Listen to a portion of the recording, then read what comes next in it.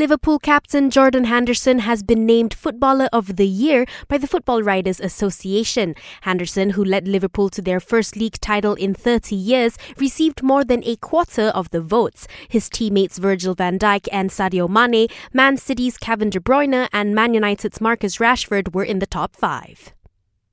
Meanwhile, burglars reportedly broke into the home of Liverpool midfielder Fabinho as he and his teammates lifted the Premier League trophy at Anfield earlier this week. The thieves stole some jewellery and a car. However, the car was later found abandoned some 30 kilometres away.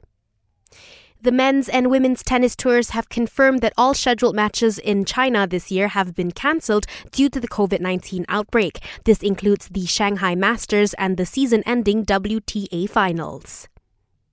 And McLaren's Carlos Sainz says he is not having second thoughts about moving to Ferrari next year, despite the Italian team's disappointing start to this year's campaign. After only 3 races this season, Ferrari are already 94 points behind leaders Mercedes.